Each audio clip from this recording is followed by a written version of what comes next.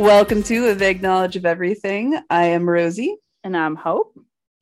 And today we are going to talk about something that has been on the minds of a lot of people in the US for the last several weeks. And if it's not, it should be. Yes. This is very important. Yeah, we're going to be talking about the recent legislation that has come down in Texas regarding abortion. Yeah, it's not great. And to be quite honest, this was not something I was excited to talk about. This was not something I honestly, when I thought about it, I was like, I don't want to talk about that. And I was like, well, it's our podcast. So like, if I don't want to, I shouldn't have to. But then I thought, no, this is an important thing and we should talk about it because it is a women's rights issue. It's irresponsible not to talk about. Well, okay, let me actually backtrack on that. It is a human rights issue because it is not just women who get pregnant. Also, there are trans men who are getting pregnant. There are non-binary people who get pregnant. The first line in my notes is how I should talk about not just saying women. So I already fucked that up. Uterus owners. Yeah, uterus owners. Yep. I will say for the first little bit, I might be just saying women because I'm going to put it in historical context, and the historical context that I have only talks about women because it was before people were accepting of trans identities. So we are going to be going back several hundred years. Trans and non-binary identities. Yes. We accept all identities here. Come as you are. Excuse me. I'm so sorry. We just had, humble brag, a ginormous salad. So it was really good. It was a chicken Greek salad. Oh, that sounds delicious. I have that for actually Chris got steak, so I want to have that for dinner. All right, now we can't just digress and talk about what we're gonna have for dinner. See, we both like already don't want to talk about this so much that it's like also, okay. I'm gonna begin each episode by reminding our listeners to go take your meds if you haven't yet. So you need to do that. Go do that right now. Yeah, if you need to take your meds, it's a good time. Yeah, it's a good time. Yeah, you can always pause us. All right. So in doing research for this episode, I wanted to go back a little bit further because I found out some sort of surprising stuff about the history of abortion in the US. I was looking for just a timeline, which I did find a timeline and then I lost it somehow. But at any rate, one of the things that I sort of had assumed was true and have realized is not, is this notion that abortion is only something that has recently been considered appropriate, something that has only recently been accessible, that kind of stuff. As it turns out, and this is from an article on pubmed.gov, they say abortion was frequently practiced in North America during the period from 1600 to 1900. Many tribal societies knew how to induce abortions. This included a variety of methods using like black root and cedar root as you can do it as agents for abortion. I honestly didn't practice pronouncing that word out loud. Anyway, during the colonial period, the legality of abortion varied from colony to colony, and it reflected the attitude of the European country which controlled the specific colony. In the British colonies, abortions were legal if they were performed prior to quickening. And what quickening is, just so everybody knows, that's when you can start to feel the baby move, which is in the second trimester. Generally, it's around week 20, but it can be anywhere from like 16 to 24 is my understanding of it. And if I'm wrong about that, please let me know. But yeah, so basically they did have a pretty wide window where abortions were illegal. So that's for the British colonies. In the French colonies, they were performed despite the fact they were illegal, but they still were done. And in the Spanish and Portuguese colonies, abortion was illegal. So it wasn't something that the North American colonies were all together on, but it does seem like the majority of them accepted the practice. I'm noticing a theme coming up in how history is told, where it's a bunch of white people saying they were the first to do this, when actually there was a bunch of non-white places way back in history doing that beforehand, no problem. And white people just want to be the first to be like, no, we did this first. And it's like, no, you did it. You most certainly did not. And this also, I think, is a good time to highlight the fact that abortion has not always just been performed surgically. I think we all have a tendency to think about it as a surgical procedure, but it really, I mean, even today, a lot of them aren't, because at a certain point, it becomes surgically necessary. But before that point, you can use like medications and that kind of thing. But before all these medications existed, before surgery was something that people could do safely, there were a lot of herbal things, like I talked about, like the black root and cedar root. So there were herbal ways of inducing abortions that a lot of people knew about, not just white people. But yeah, it was actually surprisingly accepted, even in religious communities. Because it wasn't, which is something that I did not know. Because it wasn't a purity culture.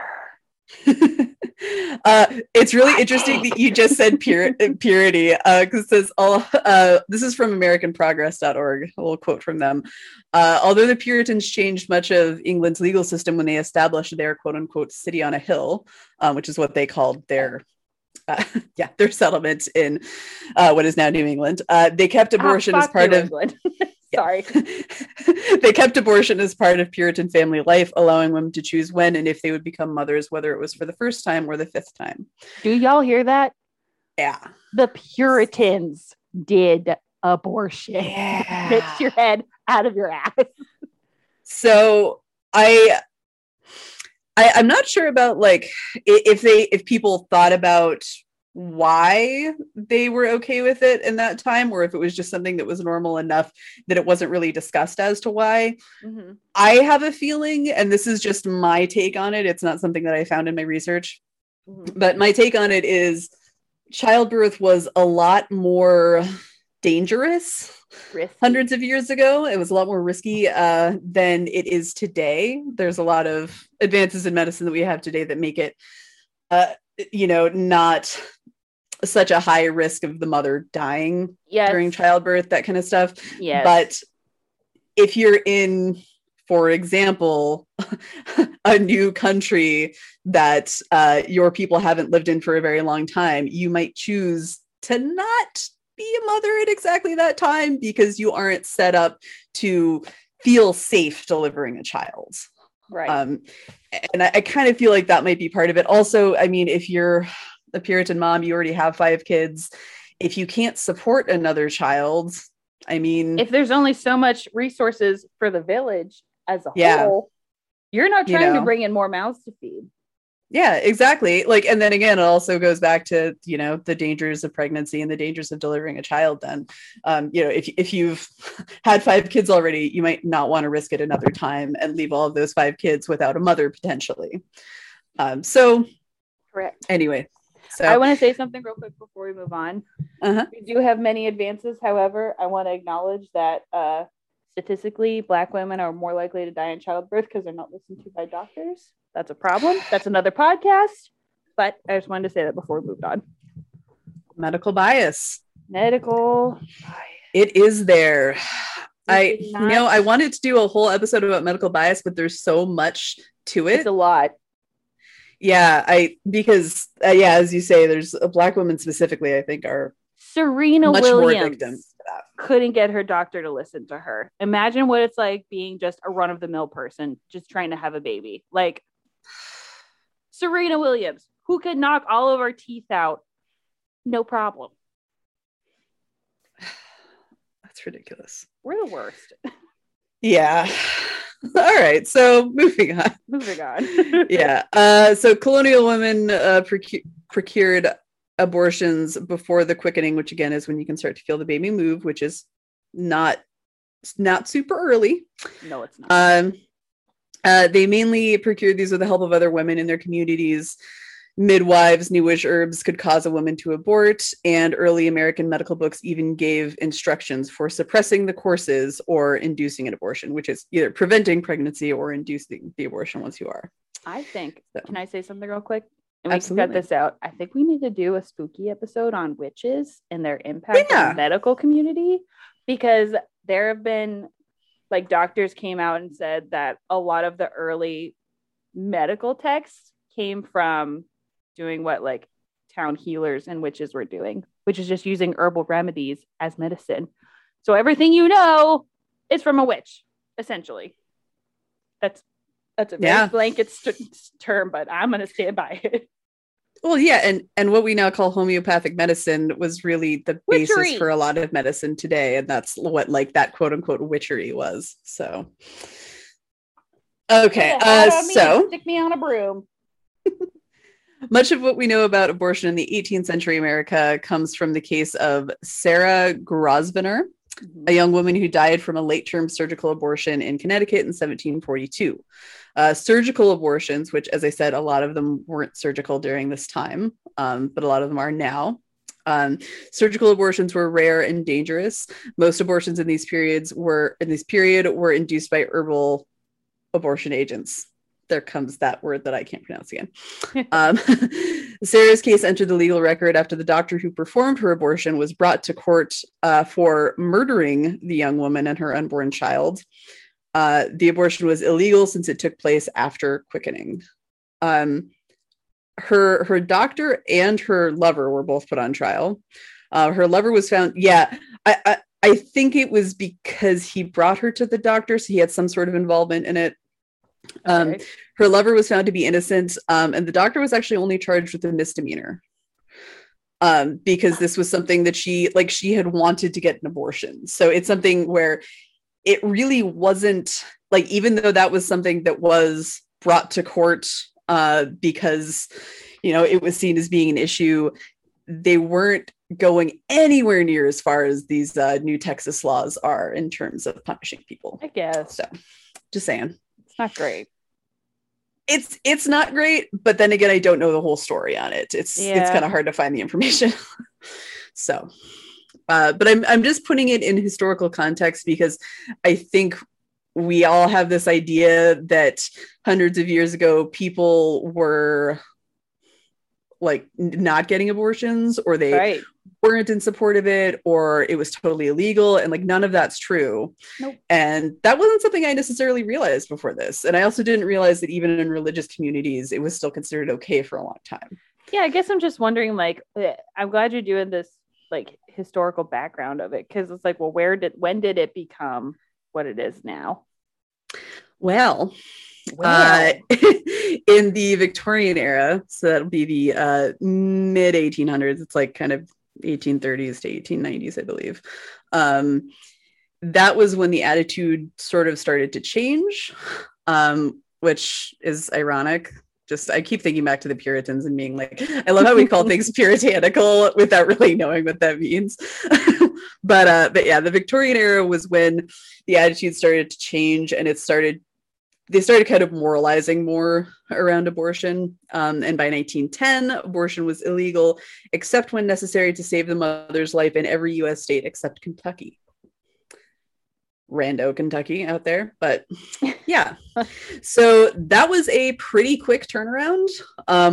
You know, there's hundreds of years of things being okay, it being the woman's choice, and for abortion not really being I don't know, for it not being punished unless it was in, like, very specific late term cases. Mm-hmm. And then over the course of 100 years, suddenly it's illegal unless the mother's going to die, like, that they know the mother's going to die. There's just so much morality steeped in American culture. Like, you hear people talk about, like, good and bad foods. Food is just food. It doesn't have a moral attached to it. Eat whatever you want. Yeah. I mean, don't eat. I mean, like, be an adult about it, but but there's not good and bad. Don't eat other people. I mean, what else they want you to. Oh God. Two separate directions. I went the sexy times route, and you went the actual cannibalism route. That's funny because I would have thought it would go the other way. Actually, I would too. Where you give the intellectual answer, and I give the gross answer. All right. So after that brief interlude, So with all this historical context, I guess my main sort of thesis here is abortion has only been illegal. Well, okay, abortion has been illegal in the United States for less time than it hasn't been, if that makes sense. So the majority of its time has been legal. Yes. Okay. That's crazy. Yeah, it is. Yeah, we're not a very old country. Yeah, we're not a very old country, and I think that people like I've said this several times already, but I think that people have this idea that it's something that for a very long time it was just illegal and no one would think of doing it, and then only recently with new laws have things changed, and that's not the case at all. So as I said, by 1910, abortion was legal in all states, except when necessary to save the mother's life, except for Kentucky. I'm not sure exactly why Kentucky. I didn't look more into that. They're usually an outlier, so.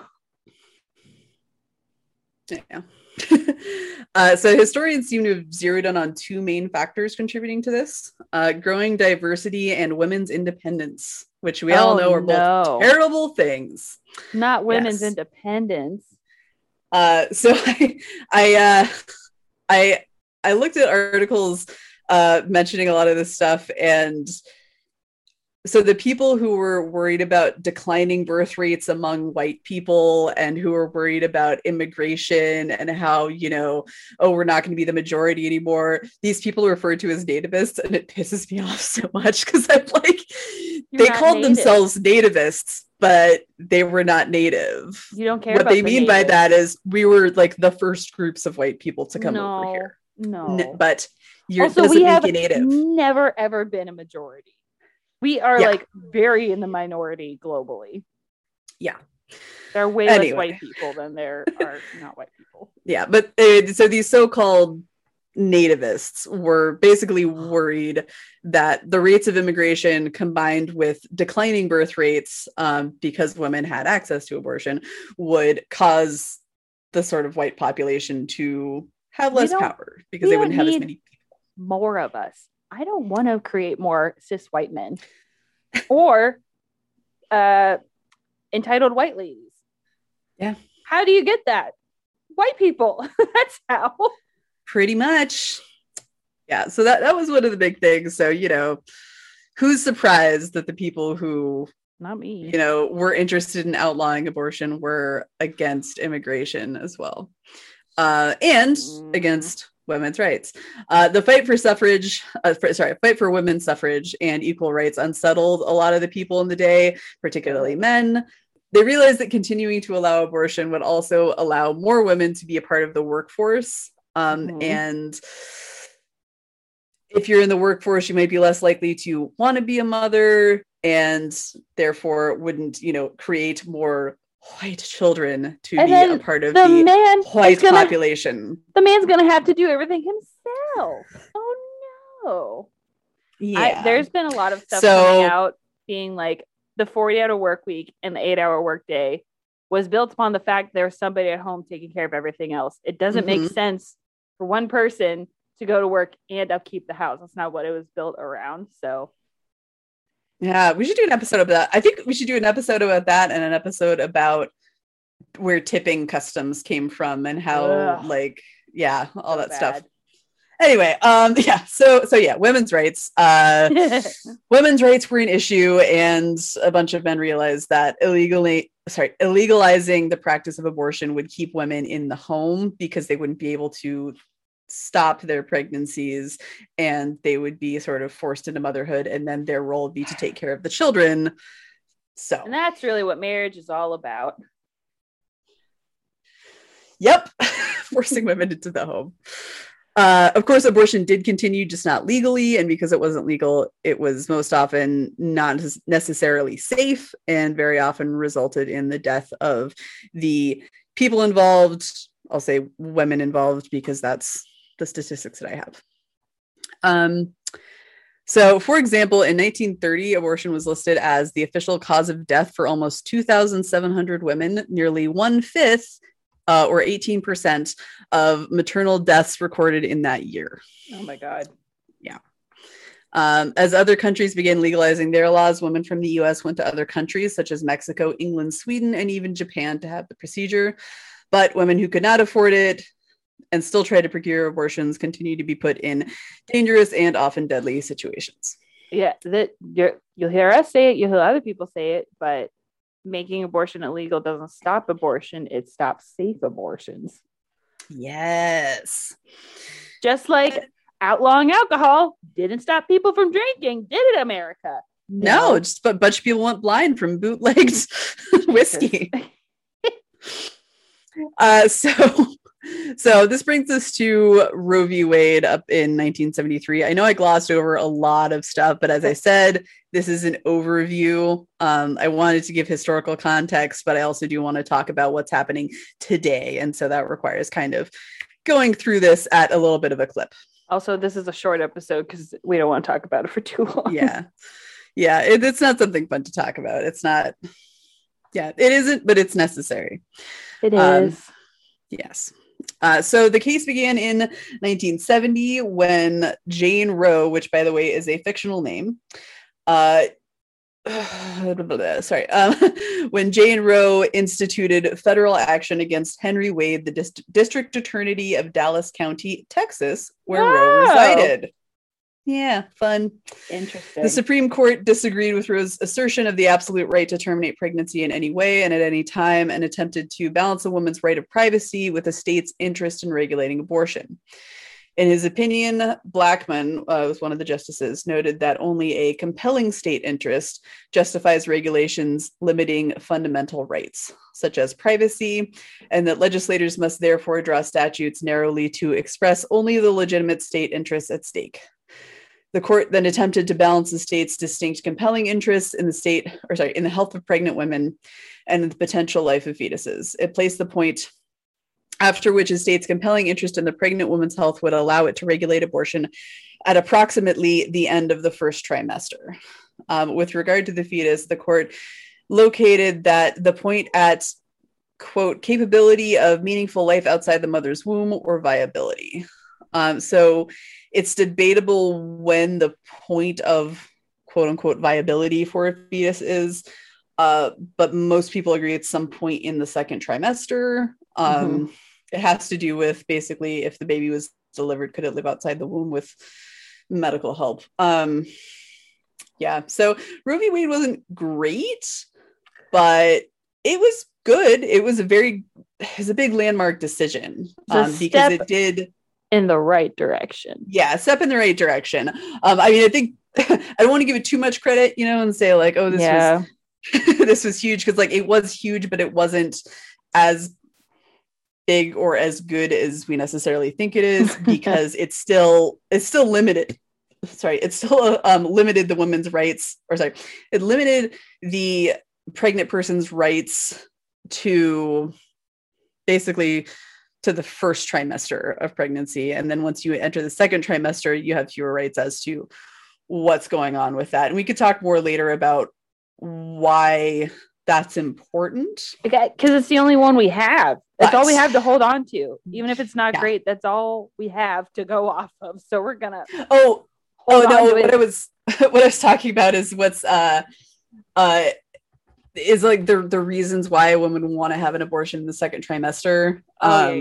Which, I mean, I don't know if people know a lot about pregnancy and a lot about like the tests and stuff that you get, but there are things you can test for where you might find out that your child isn't going to live for that long. Like there's something like, for example, Tay-Sachs, that's a gene that's it's found generally in more Eastern European Jewish populations. But it's something that if both parents have the gene and both of them are passed on to the kid, which is, it's a small-ish percentage, but if you both have the gene, it's a lot larger. That can result in a very short, very painful lifespan for a child. And I could see that as being something that a pregnant person or a couple would not want to put themselves and a child through. Right. So that's just like one example, but there are multiple reasons why someone in the second trimester wouldn't want to continue. There's babies who like don't develop vital organs for no reason. It just doesn't happen.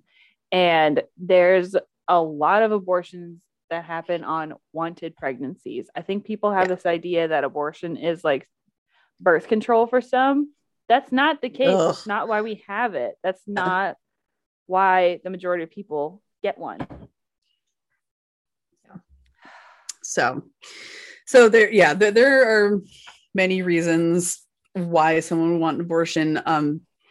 I mean, there's been a lot of talk recently about, for example, rape victims or victims of victims.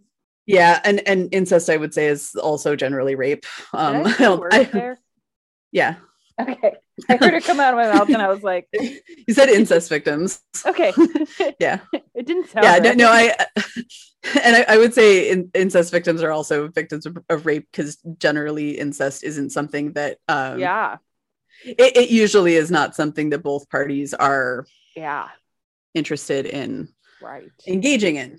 So so there's a few things that we've talked about there. I'm sure there's many other podcasts and many other resources that would go into the reasons why a woman would want to terminate a pregnancy. So we're not going to go into all of them, but I do want to talk about the law in Texas right now.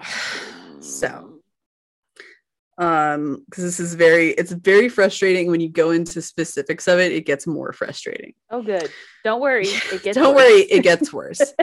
I have actually been looking at some t-shirt sites and trying to find some, because I think there's some sites where you can, without it having any cost to us, we can create designs, and if people want to buy them, then they get produced and all that. So all right, so with the US so the U.S. Supreme Court really,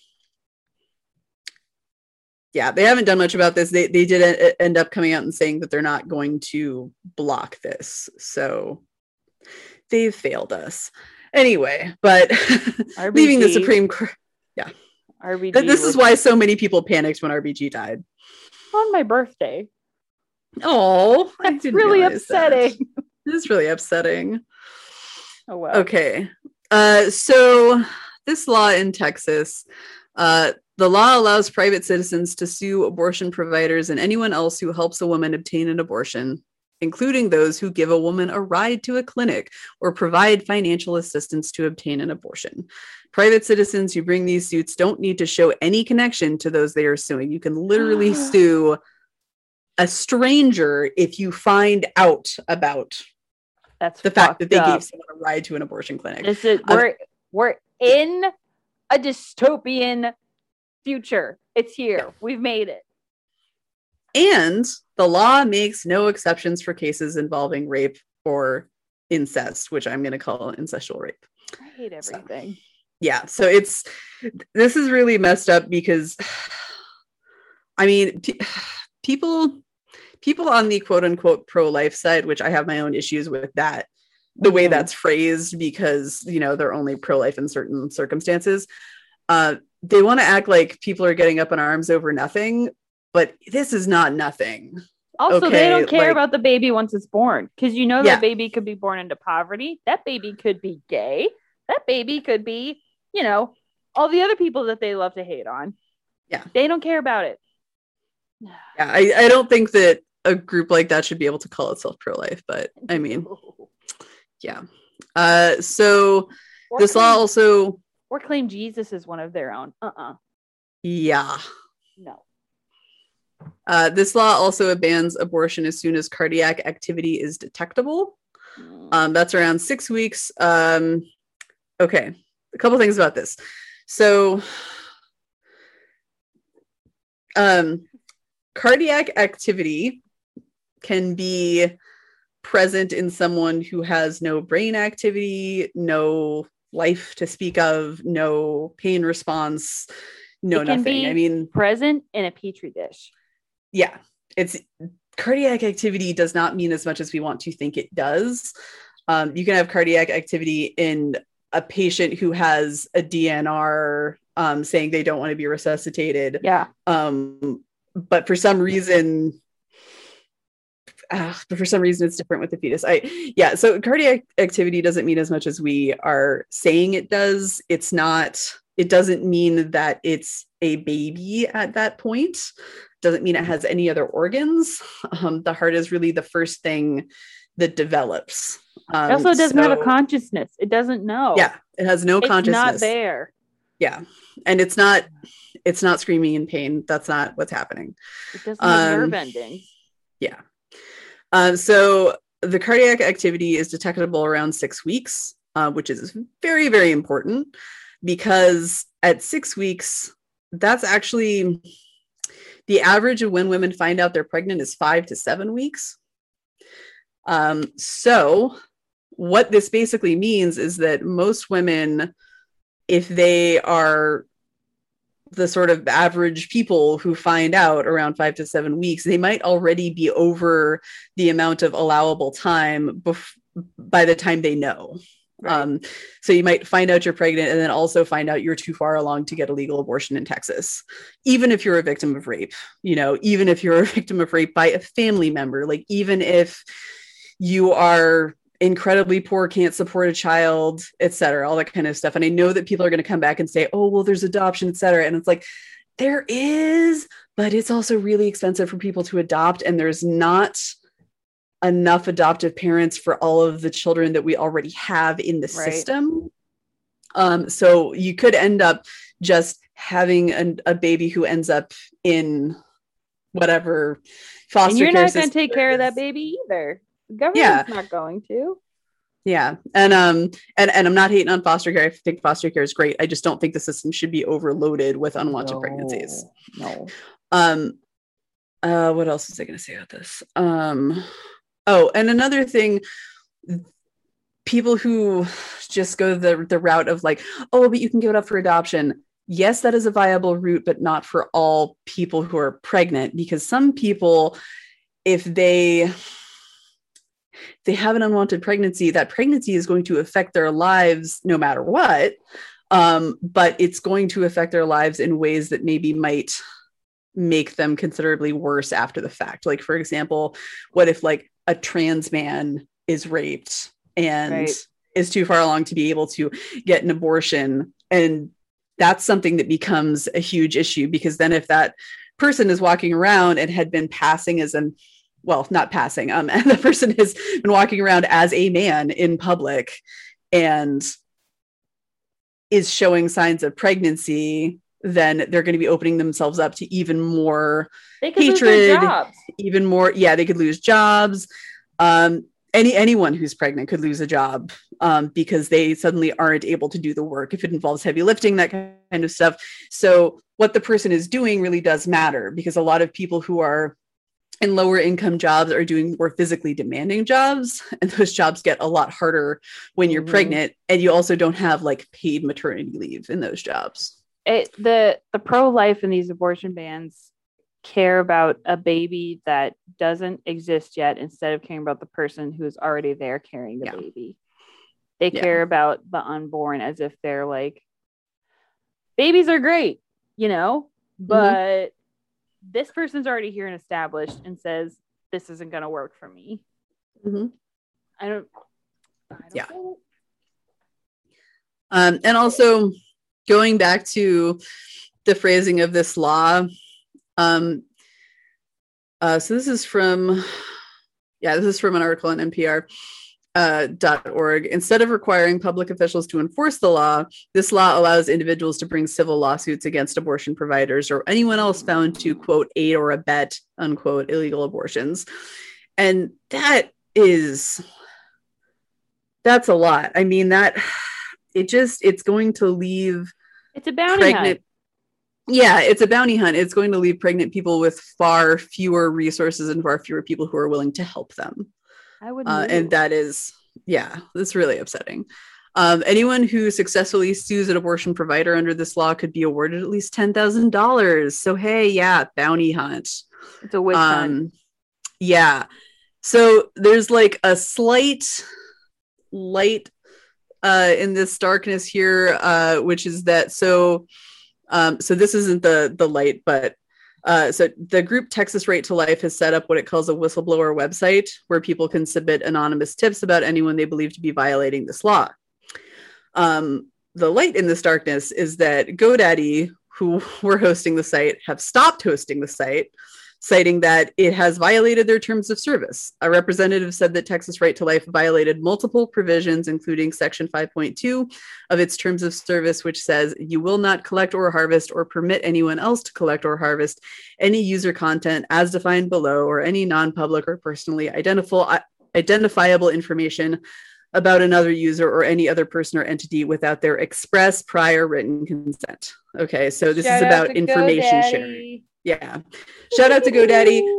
As it has been put out there by a lot of other people, though, there's probably going to be another hosting site that will host it, but hopefully a lot of them will be nervous enough about the backlash that it will be really hard for them to find a site that will support them. The dark web never sleeps. Yeah. Here's a little soundbite from this guy from Texas Right to Life. His name is John Seago. He says, these lawsuits are not against the women. Fuck you, yes, they are. The laws against women and other pregnant people. The lawsuits would be against the individuals making money off the abortion or the abortion industry itself.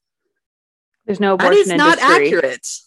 And that's also medical care. That's also just not accurate at all. Yeah, it's healthcare. And also it's not accurate because you have the people who are providing financial assistance. That's not someone who's making money off of it. How is the person who's giving you a ride to the abortion clinic making money off of it? Okay. Like, this is just a bald-faced lie.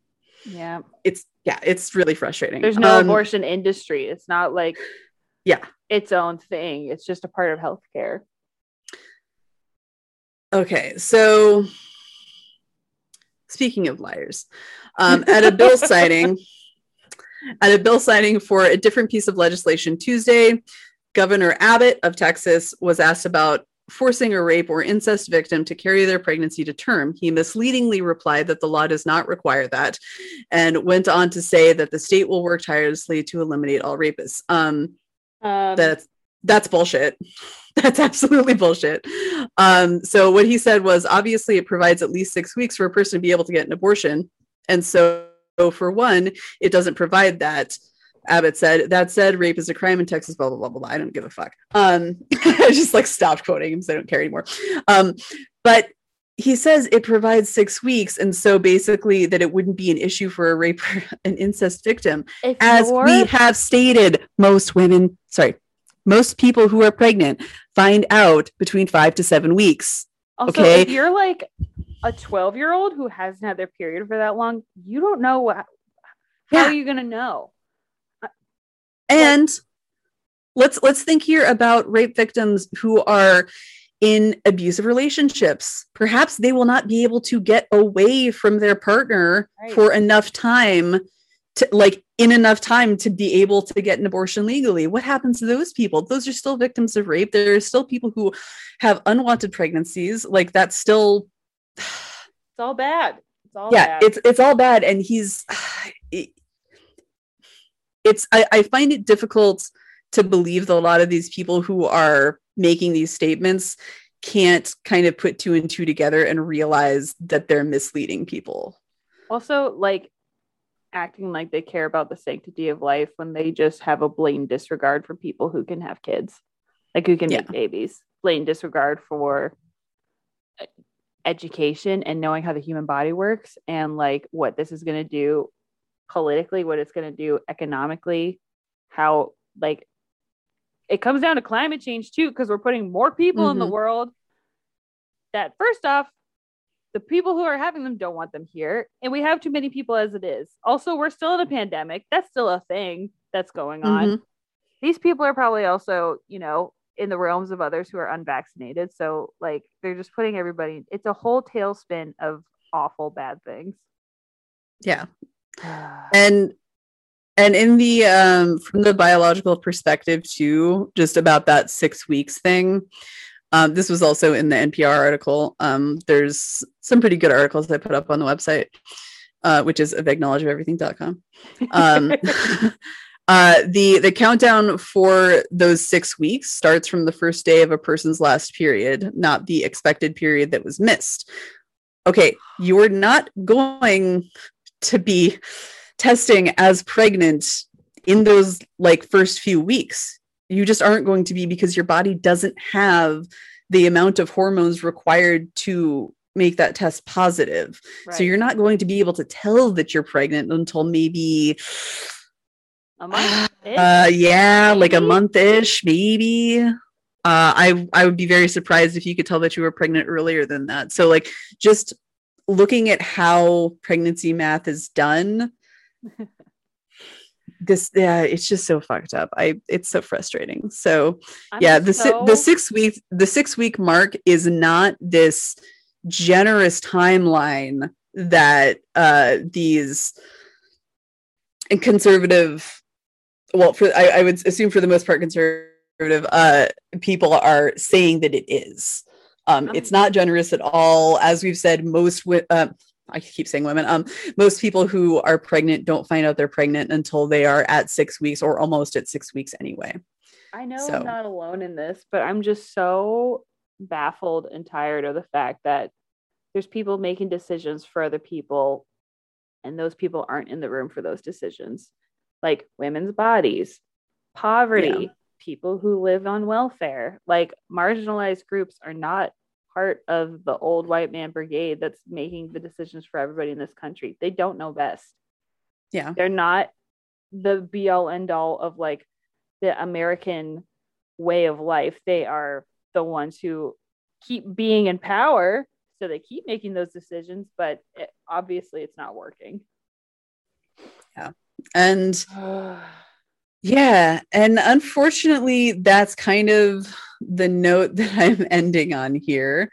There isn't, as far as this issue goes, there isn't really an upswing that I can say, oh, but don't worry, it's going to get better.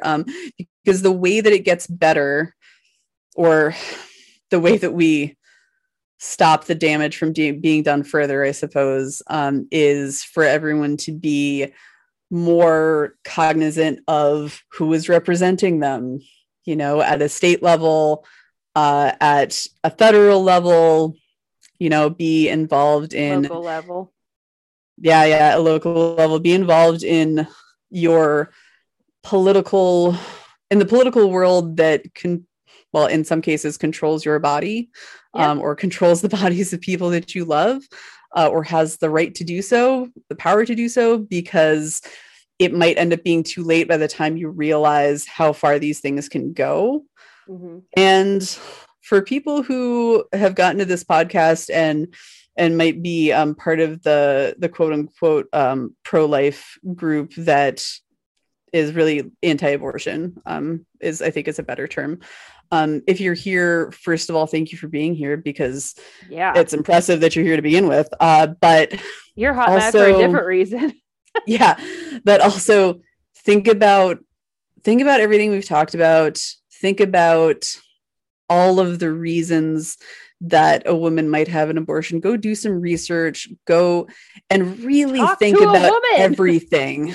A woman, or anyone who's been pregnant, or a uterus owner. Yeah. Just consider all of the issues that are wrapped up in this, because it isn't a simple thing.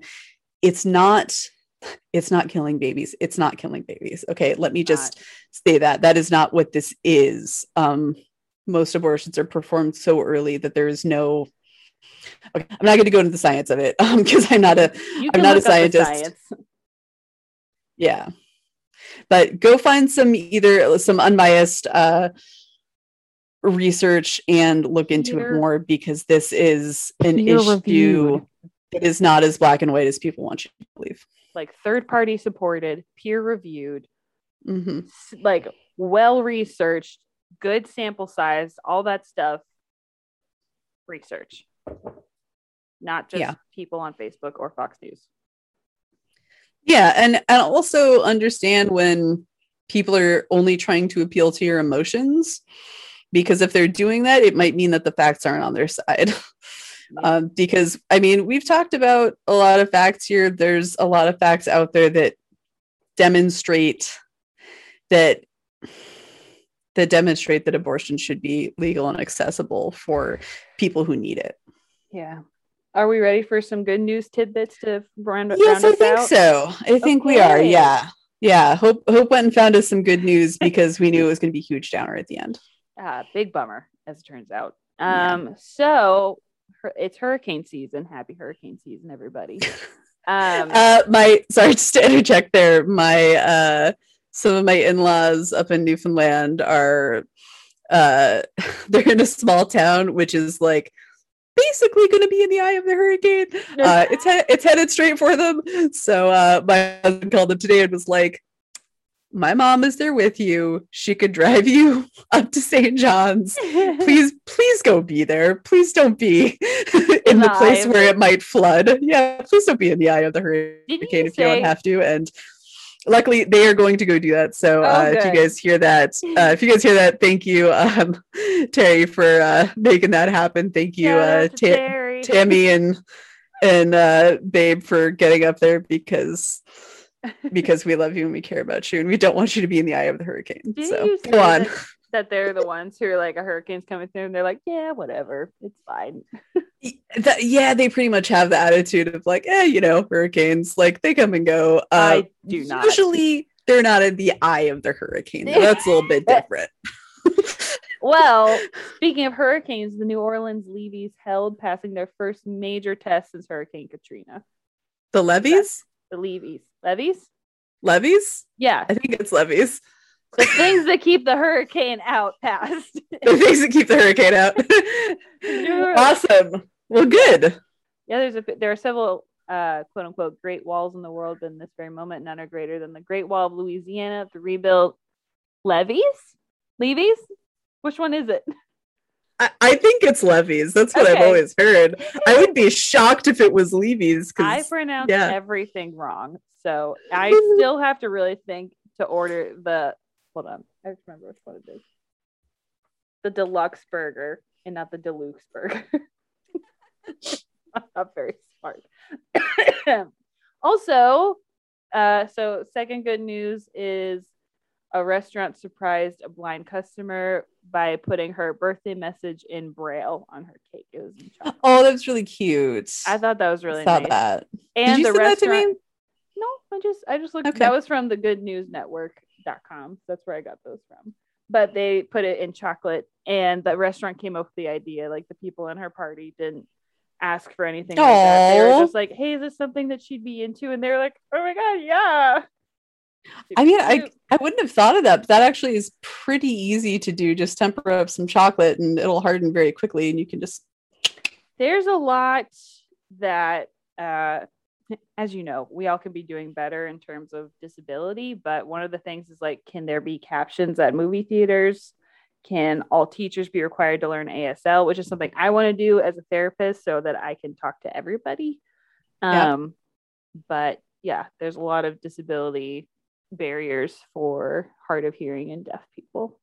So that was nice of that restaurant. Nice. And shout out to GoDaddy. They're my shout out for this week. That was really good of them. Shout out to GoDaddy, although the fact that they hosted the site in the first place, I don't know, but shout out to them for deciding not to. They might not have been evaluating every single site that came through, and they probably was brought to their attention, and they're like, "Oh no, get out of here." Yeah.